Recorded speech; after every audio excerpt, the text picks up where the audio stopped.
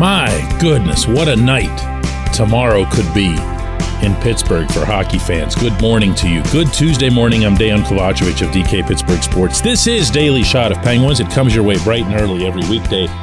If you're into football and or baseball, I also offer daily shots of Steelers and Pirates in the same place that you found this. It'll be Penguins versus Flames, but man, is that going to take a back seat to the pregame ceremony that's now officially scheduled to take place before the face-off commemorating Evgeny Malkin's 1,000th game that he achieved on the road Sunday night in Chicago.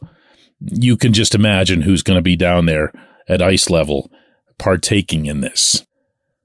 The team's advising, by the way, if you have tickets, to be in your seats at least 10 or 15 minutes before the scheduled puck drop, that being 7:08 p.m. It's gonna offer people a chance, I think, to express a specific and pointed level of appreciation just for Gino. And you want to know something? Over the years, that hasn't been easy to do, has it? Because it's always Sid and Gino. In almost any setting, even including Stanley Cup playoffs, Stanley Cup finals, it's always been Sid and Gino. And you know who likes it that way? Yeah, Gino. And at the same time, he feeds off the crowd. He always has. He has a genuine and passionate affinity for Pittsburgh. Not manufactured, not because of this or that. You saw that with the way the contract situation played out this past summer. He was going to be the tough guy. He was going to be offended and everything else as it related to the amount that the Penguins were asking him to take and everything else here. But he was going to sign. He was just going to sign. And he did. And when he did, there was no fuss or muss about it. There was no, I'll show everybody this or anything to that effect. He just said, this is where I want to be. And it was his decision, completely his decision, something that he's since confirmed. So for there to be one night, even just 5 minutes or whatever it's going to be of one night, in which the city can acknowledge, recognize, and applaud one of the greatest athletes Pittsburgh's ever seen in any sport. Yeah, that's going to be something, you know? This portion of Daily Shot of Penguins is brought to you by the good people at the Greater Pittsburgh Community Food Bank, where they're committed to providing food for all of our neighbors in need across Western Pennsylvania. They, in turn, need your help. Find out how $1 can be turned into 5 full meals. For those in need, visit pittsburghfoodbank.org. Getting a little personal here, my own relationship with Gino obviously goes back to the beginning of his time here. Actually, technically speaking, it goes back to 2 days before the beginning of his official time in Pittsburgh, because I'd met him 2 nights before the draft. There was a small room that they had the top prospects from this draft in, and probably not coincidentally, he was in one corner and Alexander Ovechkin was in the other corner, and Ovechkin's got everybody in stitches and everyone's laughing, and look at this guy. He's built like a tank. He's really funny. He's going to be this mega star. And there's Gino sitting on his stool in the other corner, just has his head down. You know the way he talks, right? And I thought, wow, these two couldn't be more different. And that turned out to be pretty true, you know, other than the whole Russian thing. But one also got the distinct sense that he wasn't about to take a back seat to Ovechkin in any capacity.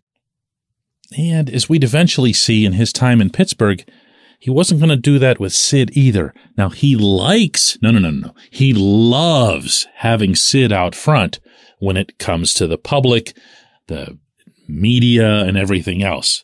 It's a famous and old line of his. Whenever the reporters walk into the room, he points over to Sid and says, "Sid, over there." As if we're all going to go running in that direction when we actually want to talk to him in a certain situation. But when it comes to performance, when it comes to rising above, I can also tell you that I was out at the NHL's awards ceremony. This was in Las Vegas, as memory serves. I don't, remember where all I bounce around and where I've done so over the years, but it was not anywhere around here.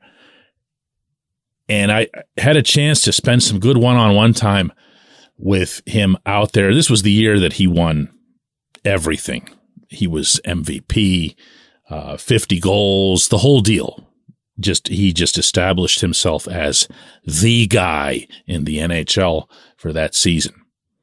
And he was very comfortable with that. He was okay with being recognized, and not in a cocky way or anything else, but with being recognized as the best player. There was nobody there, I can tell you right now, who was asking him questions about Sid or Ovechkin or anything else. He was the only one sitting at that particular table with those particular awards around him. I also can share with you that he had a really different vibe about him at the Sochi Olympics, which I covered as well.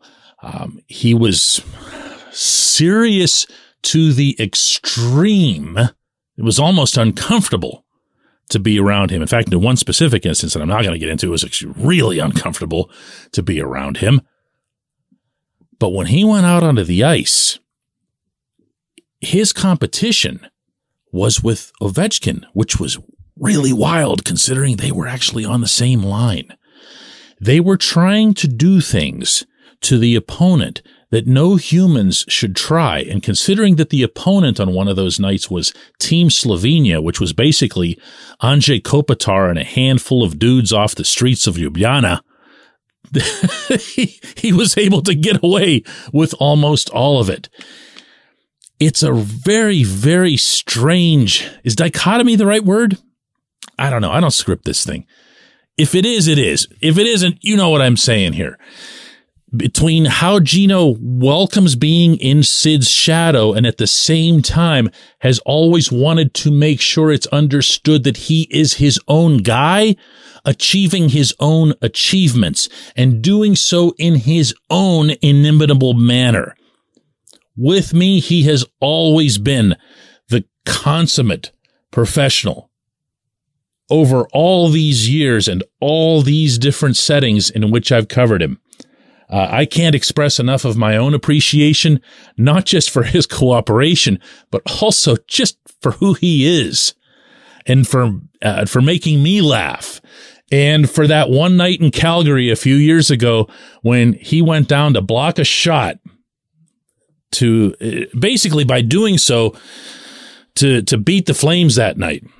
And I didn't have a chance to interview him in the locker room, but as I'm heading back toward the press area, I see him walking toward the bus and I go, what the hell is wrong with you? Like, why'd you do that?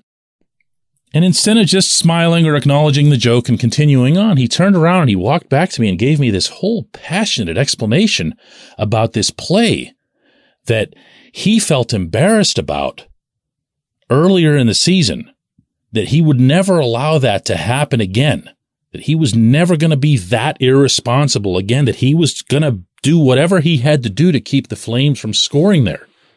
I'll share the link with you. If you check out where this podcast is posted, I'll go into comments and share you the link from that column. He's something. He's his own something. And tomorrow night's going to be something as well. When we come back, J1Q.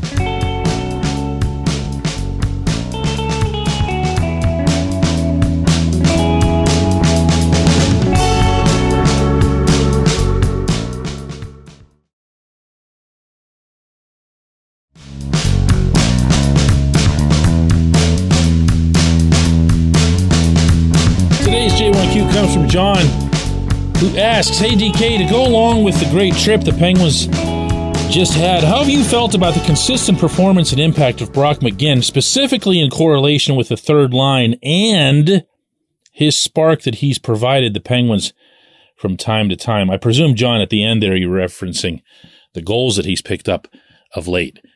He's done well. He's kind of got a habit of doing that.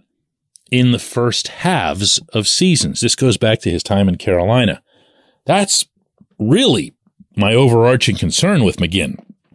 He does a lot of different little things well, things that coaches appreciate more than the rest of us, but he also can put it away. I mean, that was coming up the left wing like that, Michel Goulet looking slap shot that he put past the Chicago goaltender. He is what he is. He's a decent third line winger, and he's a conscientious and effective penalty killer. That's really what you want out of your bottom six more than anything. Get the occasional goal and block shots, eat pucks. Make sure that the PK is hovering up somewhere near 90%. The thing that's bugged me about McGinn, unfortunately, did play out again last season. And I'd been told about that in advance. And it was like, yeah, you'll see. He'll fall off in the second half. He'll fall off. No, this is different. You know, sometimes guys, this is me. Sometimes guys come to Pittsburgh and they feel that freedom and all those things that we used to say, even going back to the Mario days. The old Alexei Kovalev, Robert Lang lines. Oh, here they come into Pittsburgh and they're just magically freed from the shackles of so-and-so tyrannical coach that they had somewhere else. And McGinn did exactly what he's always done. He fell off a cliff, really didn't even exist in the second half of the season. And then he was an outright liability in the playoff series against the Rangers. So I'm not going to get super excited about seeing anything that I see from him right now. A lot like the people who are skeptical of Tristan Jarry in the playoffs, I'd like to see McGinn have a strong second half and then have a strong playoff before going too far. The other thing about this that makes me, can you sense that I'm kind of cringy on this subject? Well, I am. And it's because I haven't liked the third line at all. And, sometimes you can look at advanced analytics and get thrown in one direction or the other from where the reality needle should be. But the analytics on the third line, meaning McGinn, Jeff Carter, and Danton Heinen, have been horrific. And that includes through this trip. And that's saying something when the rest of your team is playing its very best hockey and your third line is at a virtual zero. That's a tough thing to just explain away. I'm tempted to blame that on Carter because I'm tempted to blame a lot of things on Carter and his seeming lack of interest or lack of energy in defending. And I also happen to really like Heinen and kind of like McGinn, at least this time of year.